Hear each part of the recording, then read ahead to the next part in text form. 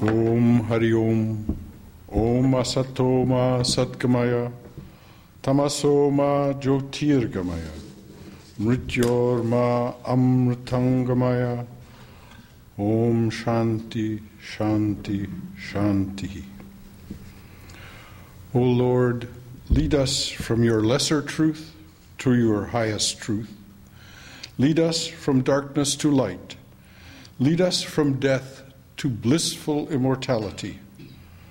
Om, peace, peace, peace be unto us all. The subject this morning is Chaitanya's prayer, the perfect primer. First, for those of you who may not know, who is Chaitanya? Sri Chaitanya Mahaprabhu, Mahaprabhu means mighty king or great lord, is regarded by millions in India and elsewhere as an incarnation of God, a reincarnation of Sri Krishna. Many disciples and followers of Sri Ramakrishna also think of Chaitanya as a previous incarnation of our great master. Sri Chaitanya was born in West Bengal, India, in 1485, 525 years ago.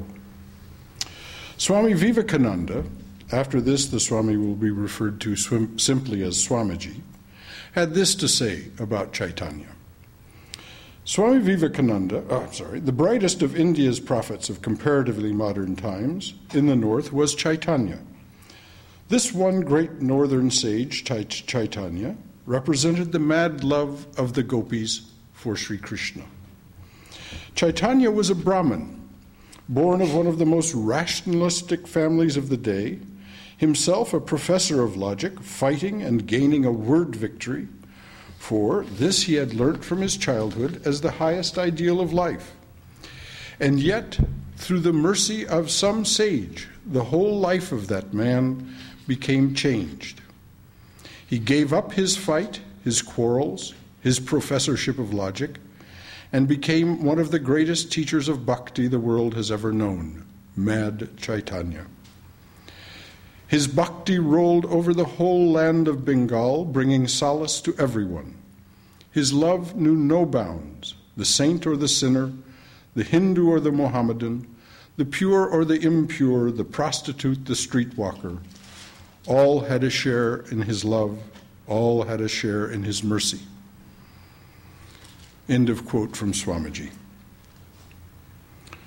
So here we have a respected Brahmin, a famous pundit of his time, a success, a great success in the world as we usually think of success, and Chaitanya renounces it all to become a wandering monk, dancing madly along the roads and pathways of Bengal, chanting the name of Hari over and over and over again in ecstatic bliss.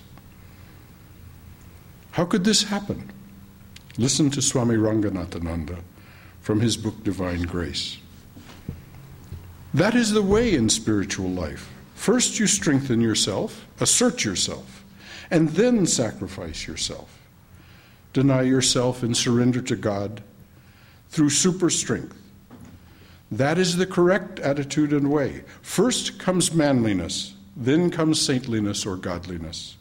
Erect your saintliness on your manliness. That will be a powerful saintliness. So work hard, build up your individuality, and then when you are strong and spiritually mature, you look up and see a greater courage and a greater strength beckoning you, which makes you experience and say, not I, but thou, thy will be done. End of quote from Swami Ranganathanandaji. Now, for the ladies in the audience, I know that the gender in this is not altogether sweet to your ears. It's not politically correct these days. But this is this way that the Swamis wrote, and so please, I haven't tried to interpret what they say. We'll go on. Ranganathananda goes on to develop those thoughts beautifully in his book. He refers to the Bhagavad Gita, the works of Shankaracharya, and many other sources as he writes about how to move from a high state of worldly achievement to a great spiritual awakening. Yet, even though his book is pocket size, it would be quite a challenge to memorize all of the Swami's instructions and observations. Not so Sri Chaitanya's lesson plan.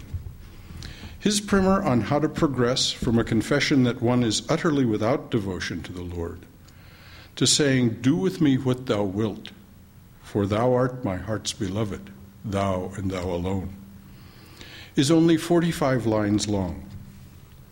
That line count is based on the beautiful interpretation of Chaitanya's prayer written by Swami Prabhavananda and Christopher Isherwood. As many of you know, that prayer is repeated in this temple every day after morning meditation. Chaitanya's prayer brings bhakti, devotional spiritual practice, and its goal or result, into sharp focus in about 3 minutes. Its tone and language are intense. It can be thought of as the most beautiful love song ever written. The prayer calls forth the heart's bliss, instructs the mind in how to overcome obstacles, and in the voice of the spiritually awakening heart and mind speaks lovingly and directly to the divine within. Listen to Chaitanya's simple, straightforward words. Those of you who have it by heart, please repeat the prayer. Please, let's repeat the prayer together. Chant the name of the Lord and his glory unceasingly, that the mirror of the heart may be wiped clean and quench that mighty forest fire, worldly lust, raging furiously within. O name, stream down in moonlight on the lotus heart, opening its cup to knowledge of thyself. O self, drowned deep in the waves of his bliss, chanting his name continually, tasting his nectar at every step, bathing in his name, that bath for weary souls. Various are thy names, O Lord. In each and every name thy power resides. No times are set, no rites are needful for chanting of thy name. So vast is thy mercy. How huge then is my wretchedness, who find in this empty life and heart no devotion to thy name. O my mind, be humbler than a blade of grass. Be patient and forbearing like the tree. Take no honor to thyself, give honor to all. Chant unceasingly the name of the Lord. O Lord and soul of the universe, mine is no prayer for wealth or retinue, the playthings of lust or the toys of fame. As many times as I may be reborn, grant me, O Lord, a steadfast love for thee. A drowning man in this world's fearful ocean is thy servant, O sweet one. In thy mercy, consider him as dust beneath thy feet. Ah, how I long for the day when an instant separation from thee, O Govinda, will be as 1,000 years, when my heart burns away with its desire, and the world without thee is a heartless void. Prostrate at thy feet let me be in unwavering devotion, neither imploring the embrace of thine arms, nor bewailing the withdrawal of thy presence, though it tears my soul asunder. O thou, who stealest the hearts of thy devotees, do with me what thou wilt, for thou art my heart's beloved, thou and thou alone.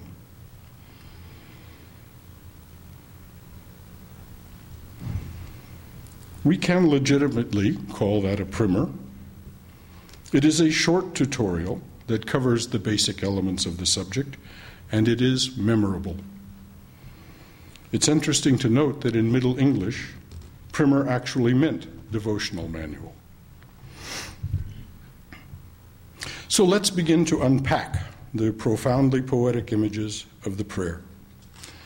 The first line, as we would say today, is a flat-out call to action.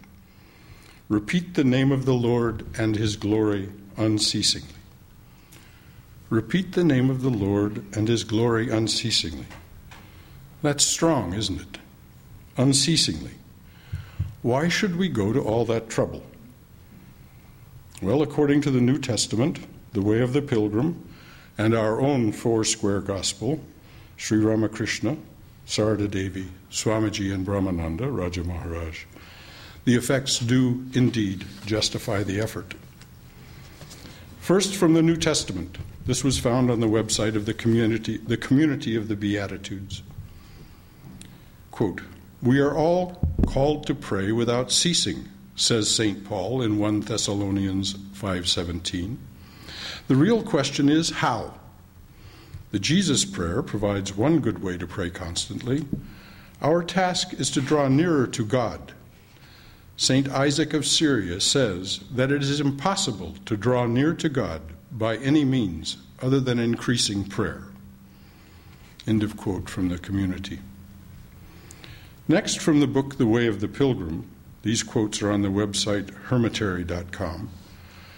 Quote, "The pilgrim recalls how he heard St. Paul's admonition to pray ceaselessly and had set out to discover how.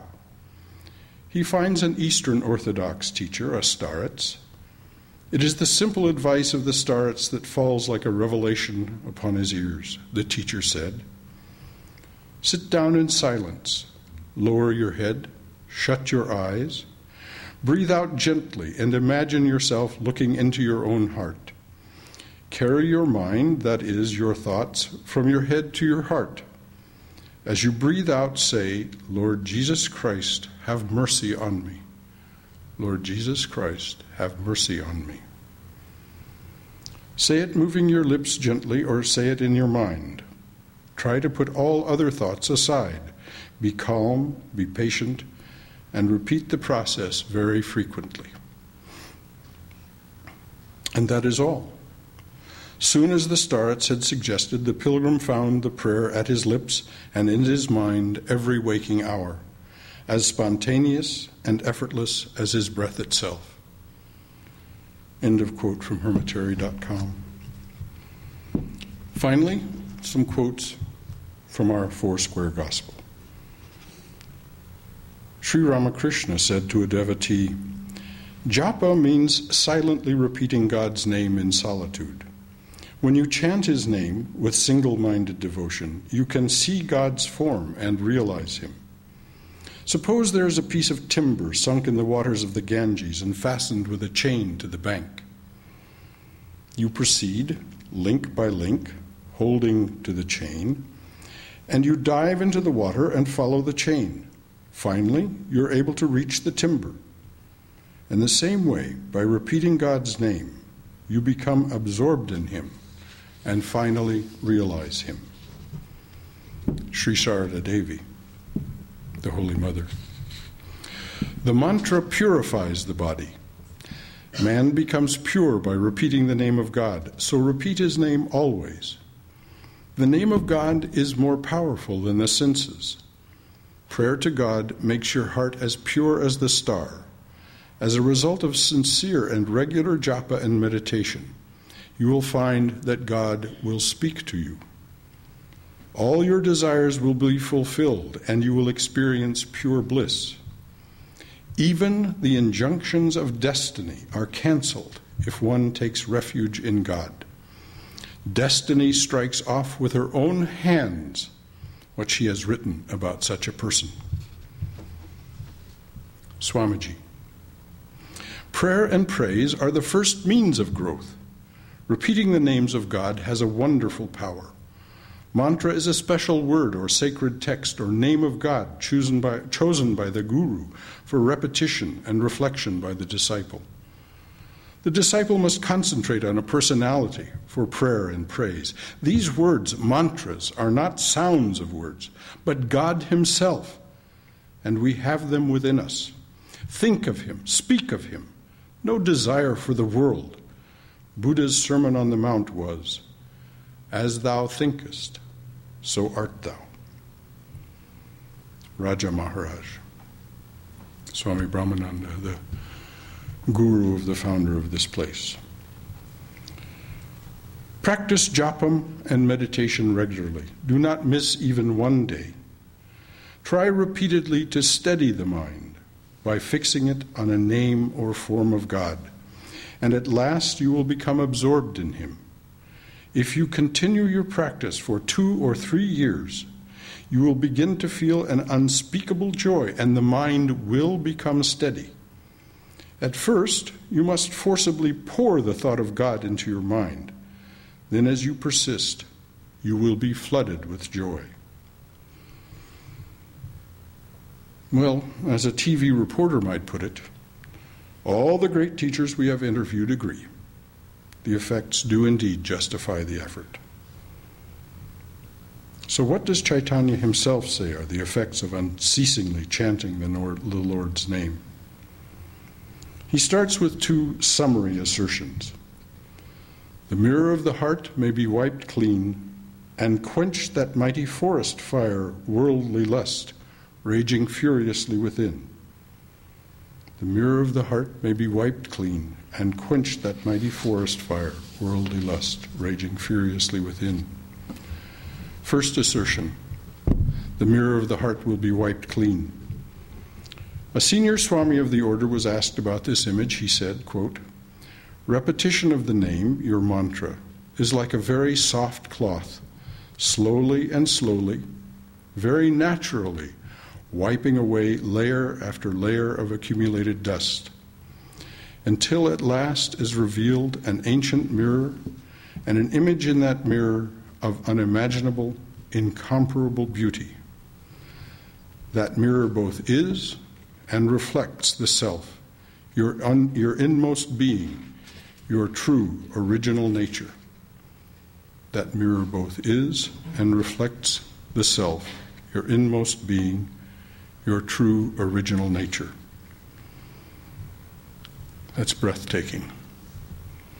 That which we yearn and yearn for as we run after this and that and this, as we chase the divine, the truth, in its limited forms, distorted and diluted by Maya, it is, always has been, right here, waiting for us. Second assertion, that mighty forest fire, worldly lust, raging furiously within, will be quenched, extinguished.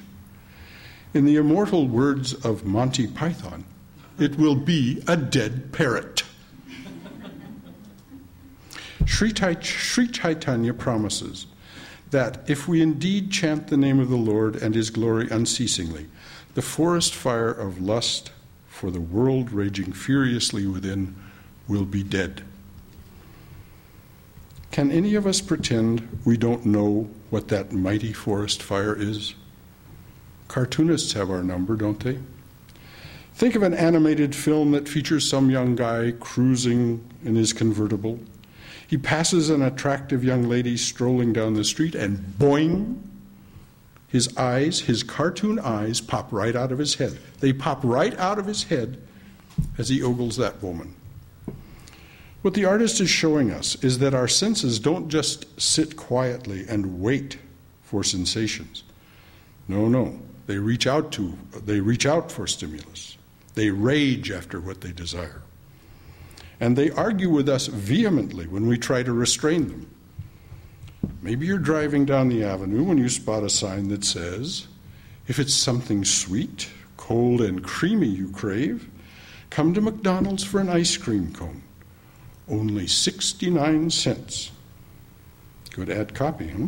Gotcha. But you think to yourself reasonably, yes, but I know perfectly well I don't need that cone, those extra empty calories. And the mind right away talks back, but it's low fat. And it's only 69 cents.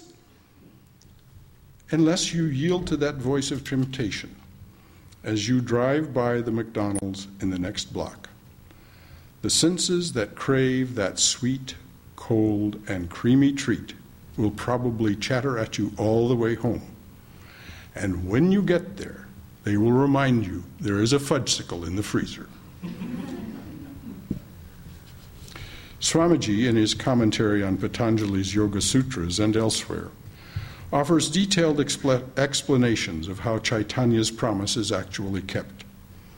For here and now, suffice it to say that Swamiji affirms that chanting the name, japa, nama, actually does calm the mind so deeply that lust for the things of the world loses its grip on your consciousness and on your actions. Okay, let's hit subtotal. In 4 poetically charged lines, Chaitanya has made his case for what you are to do.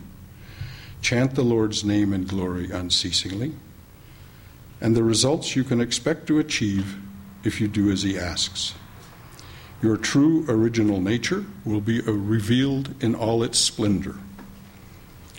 Your experience of that splendor will no longer be fragmented, lost among the ever self-renewing, unsatisfiable cravings of the senses. Now, Sri Chaitanya begins his instructions. First, he says, ask the Lord directly for what you need to begin, what you need to move ahead. He says, O name, stream down in moonlight on the lotus heart. O name, stream down in moonlight on the lotus heart, opening its cup to knowledge of thyself. In that phrase, the key words are name. Notice Chaitanya does not say which name, just O name. As you say the prayer, you don't need to replace that word with any particular name of the Lord. Chaitanya explains why a few lines later. Moonlight. First, a suggestion that the calm of night is a good time for spiritual practice. And second, perhaps a nod in the direction of Chaitanya's beloved Sri Krishna. In the Gita, Krishna says, among the stars of night, I am the moon. Lotus heart. From the Mundaka Upanishad. The self exists in man within the lotus of the heart and is the master of his life and of his body. With mind illumined by the power of meditation, the wise know him, the blissful, the immortal. Swami Yatishwarananda, who was a disciple of Brahmananda and served as a vice president of the Ramakrishna Math, commented, the spiritual aspirant feels there is a lotus at the level of the heart, the petals of which are directed downwards. When this center is reached by the meditating mind, the bud of the lotus opens and the petals get directed upward. The lotus blooms. And so it becomes the cup, ready to receive the knowledge of God for which you are praying. The next words, knowledge of thyself. What is this knowledge? Let's reprise some quotes from our Four-Square Gospel about the nature of this knowledge. Ramakrishna said, when you chant his name with single-minded devotion, you can see God's form and realize him. Sarada Devi, as a result of sincere and regular japa and meditation, you will find that God will speak to you. Swamiji, the disciple must concentrate on a personality for prayer and praise. These words, mantras, are not the sounds of words, but God himself, and we have them within us. Raja Maharaj, if you continue your practice for 2 or 3 years, you will begin to feel an unspeakable joy and the mind will become steady. So, this knowledge is not book learning. It's not theoretical musings. It's not something heard from a speaker on Sunday morning. It is direct experiential knowledge of God, yourself, found within. Chaitanya then speaks directly to that self. O self, drown deep in the waves of his bliss, chanting his name continually, tasting his nectar at every step. O self, drown deep in the waves of his bliss, chanting his name continually, tasting his nectar at every step. Ramakrishna said, dive deep, O mind, dive deep in the ocean of God's beauty. If you can plunge to the uttermost depths, there you can find the gem of love. There you can find the gem of love. Like Om, love is a single word that says what God is. Another name for God, a more complex word, is Satchidananda. That bliss Chaitanya speaks of is, so to speak, 1/3 of that term, yet Satchidananda cannot be separated. So when you dive deep, when your mind is drowned in the continual chanting of the name, you are immersed not just in bliss, but in the totality of inseparable existence, knowledge, bliss, absolute. Therefore, when you truly are chanting his name continually, when your entire consciousness is suffused with the nectar of his being, Satchidananda itself transforms you. Your actions, karma, will change, and as Holy Mother said, even the injunctions of destiny are canceled. Destiny strikes off with her own hands, what she has written about such a person. A few words about this bliss, one of the first tangible results of regular spiritual practice. Swamiji was asked about that. A devotee asked, "Sometimes sitting at japa one gets joy at first, but then one seems to be disinclined to continue the japa owing to that joy. Should it be continued then?" Swamiji's answer, "Yes, that joy is a hindrance to spiritual practice, its name being rasasvadana, tasting of the sweetness. One must rise above that. Rise above it, and in Swamiji's immortal phrase, stop not till the goal is reached."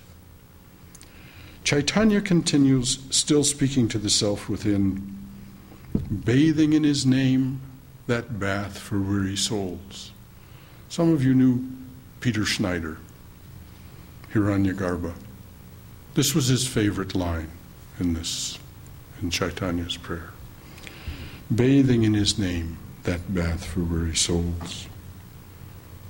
If your soul is not weary, Chaitanya's bath probably will not be of much interest. If it is, then as Holy Mother said, man becomes pure by repeating the name of God. So repeat his name always. This will make your heart as pure as the star.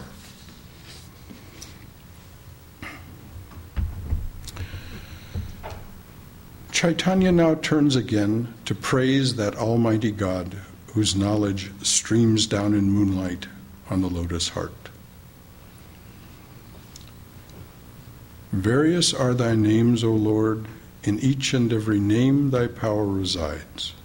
No times are set, no rites are needful for chanting of thy name. So vast is thy mercy. This is the subject for another talk, really. But Chaitanya, the mad devotee, also was a rebel against religious bigotry. That fanatical devotion to one form or name of God, denouncing all others, and the incrustation of priestcraft, the insistence that a schedule of esoteric rites, rituals, and ceremonies performed by others is necessary to attract God's compassion and grace. Chaitanya was another of India's great reformers, restoring eternal Vedic truths and traditions, and forthrightly denouncing both religious bigots and greedy priests. Not surprisingly, Swamiji clearly echoes these thoughts. Japa is repeating the holy name. Through this, the devotee rises to the infinite. This boat of sacrifice and ceremonies is very frail. We need more than that to know God. It is not necessary to go through all these ceremonials to reach the meaning of Vedanta. So, having celebrated the Lord's omnipotence, liberality, and compassion, Chaitanya now speaks for the first time in the voice of the devotee. In 3 stunning lines, the aspirant confesses, "How huge then is my wretchedness, who find in this empty life and heart no devotion to thy name. Various are thy names, O Lord, in each and every name thy power resides. No times are set, no rites are needful for chanting of thy name, so vast is thy mercy. How huge then is my wretchedness, who find in this empty life and heart no devotion to thy name." This is the crux, the turning point of Chaitanya's prayer. This recognition that though the Lord offers, this is the crux, the turning point of Chaitanya's prayer. This recognition that though the Lord offers to take the yoke from his heavy laden shoulders, the devotee is as yet unbending and cannot kneel so that the yoke can be removed. What courage it takes to make such a statement. This is not the mea culpa of a weakling. It is a powerful, honest recognition of bitter truth. The aspirant's wretchedness is of his own making. As Swami Ranganathananda said, you deny yourself and surrender to God through super strength. That is the correct attitude and way. When you are strong and spiritually mature, you look up and see a greater courage and a greater strength beckoning you, which makes you experience and say, not I, but thou, thy will be done.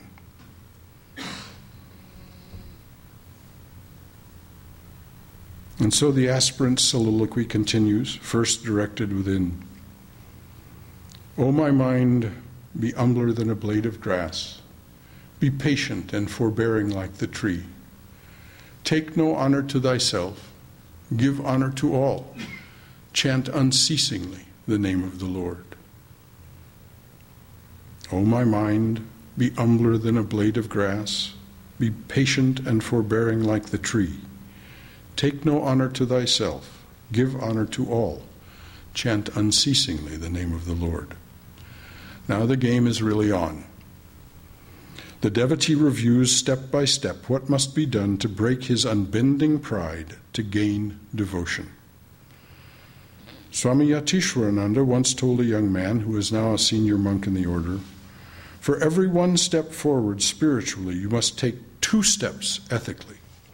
For every one step forward spiritually, you must take 2 steps ethically. Those are ethical steps. Humbler than a blade of grass, patient, forbearing, taking no honor to thyself, giving honor to all. Ethical steps. Next, addressing the Lord, the devotee affirms that he no longer yearns after the attractions of worldly life. O Lord and soul of the universe, mine is no prayer for wealth or retinue, the playthings of lust or the toys of fame. O Lord and soul of the universe, mine is no prayer for wealth or retinue, the playthings of lust or the toys of fame. Instead, the aspirant now prays for the highest. As many times as I may be reborn, grant me, O Lord, a steadfast love for thee. As many times as I may be reborn, grant me, O Lord, a steadfast love for thee. A quick note about being reborn. Listen to this verse from the Devi Mahatmyam, 700 mantras on Sri Durga, the Divine Mother. Salutation be to you, O Narayani, O you who in the form of minutes, moments, and other divisions of time bring about change in things, and have thus the power to destroy the universe. Based on this idea, and on Sarada Devi's promise that even the injunctions of destiny are cancelled if one takes refuge in God, it is possible to think that you do not need to wait for another lifetime for your life to change. It's possible you can be reborn and Mother can grant you that steadfast love for her this instant, this very instant.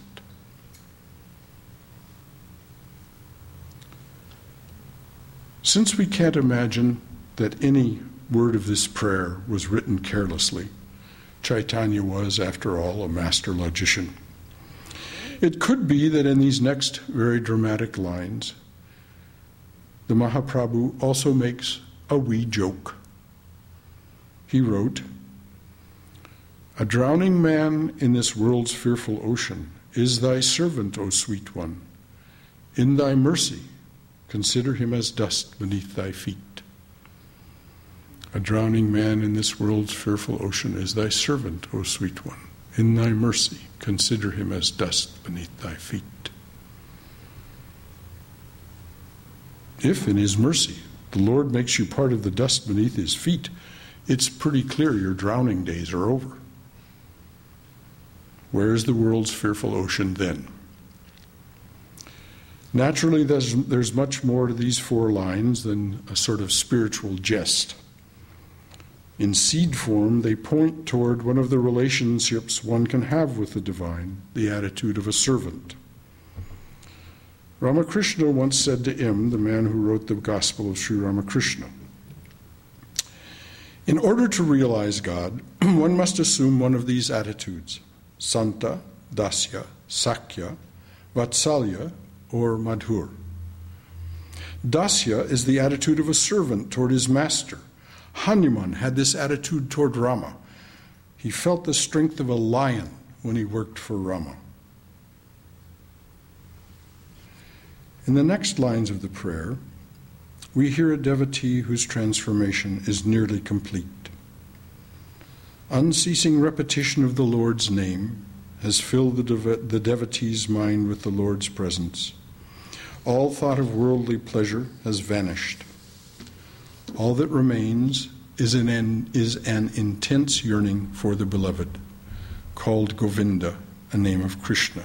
Chaitanya writes, "Ah, how I long for the day when an instant separation from thee, O Govinda, will be as 1,000 years, when my heart burns away with its desire, and the world without thee is a heartless void." Ah, how I long for the day when an instant separation from thee, O Govinda, will be as 1,000 years, when my heart burns away with its desire, and the world without thee is a heartless void. And in the last 9 lines, Chaitanya summarizes the final stage of his devotional spiritual practice, the Madhura Bhava. This is the complete selfless attitude or mood represented by the relationship of Sri Radha to Sri Krishna in their Leela in Vrindavan. Sri Ramakrishna called the Madhur attitude Chaitanya's greatest contribution to the spiritual world. Ramakrishna said, "Madhur is the attitude of a woman toward her paramour." Madhur is the attitude of a woman toward her paramour. This attitude includes all the other 4. The last 9 lines of Chaitanya's prayer are, "Prostrate at thy feet let me be in unwavering devotion, neither imploring the embrace of thine arms, nor bewailing the withdrawal of thy presence, though it tears my soul asunder. O thou who stealest the hearts of thy devotees, do with me what thou wilt, for thou art my heart's beloved, thou and thou alone. Prostrate at thy feet let me be in unwavering devotion, neither imploring the embrace of thine arms, nor bewailing the withdrawal of thy presence, though it tears my soul asunder. O thou who stealest the hearts of thy devotees, do with me what thou wilt, for thou art my heart's beloved, thou and thou alone." Shall we think of this poetry as only an intense description of the ultimate state the devotee achieves by chanting the name of the Lord and his glory unceasingly? It is that, of course, but according to Swami Saradananda, one of the foremost disciples, direct disciples of Sri Ramakrishna. There is a great philosophy behind it that accurately describes the truth of our being. In his book, the great master, Sardananda, writes, quote, Chaitanya at first placed before spiritual aspirants the ideals of extraordinary renunciation and detachment by practicing them in his own life, and afterwards pointed out that if one became pure and holy, and looked on oneself as a woman and on God as one's husband, one can truly realize the unlimited divine bliss in the subtle ideal world. Chaitanya taught that Sri Krishna, the Supreme Self, the embodiment of existence, knowledge, bliss, Satchidananda, is the only male principle, and all the jivas and creatures, both gross and subtle, are embodiments of supreme love and are therefore his wives. So if jivas become pure and holy and wholeheartedly worship him as their husband, they attain by his grace liberation and unlimited bliss, the goal of their lives. This is the long and the short of the Madhura Bhava preached by Chaitanya. All the other devotional moods are included in that one great mood. Sardananda continues, although in the eyes of modern people the Madhura Bhava appears to be unnatural and unbecoming for those who have male bodies, it does not take long for a Vedantin to ascertain its proper value. The consciousness of, I am possessed of a body, which is, I'm going to repeat that, the consciousness of, I am possessed of a body, which is the basis of all other impressions of the human mind and the firm belief I am a man or a woman on account of contact with that body, are two ingrained habits of thought, or samskaras, that are most powerful. When the male aspirant is able to forget his male nature by attributing the nature of the husband to the divine Lord and of the wife to himself, he, it is needless to say, can very easily throw off as well the mood, I am his wife, and reach the state beyond all moods. Therefore, a Vedantin finds it quite reasonable that an aspirant, when perfect in the discipline of the Madhura Bhava, should arrive very near the plane transcending all moods. End of quote from the great master.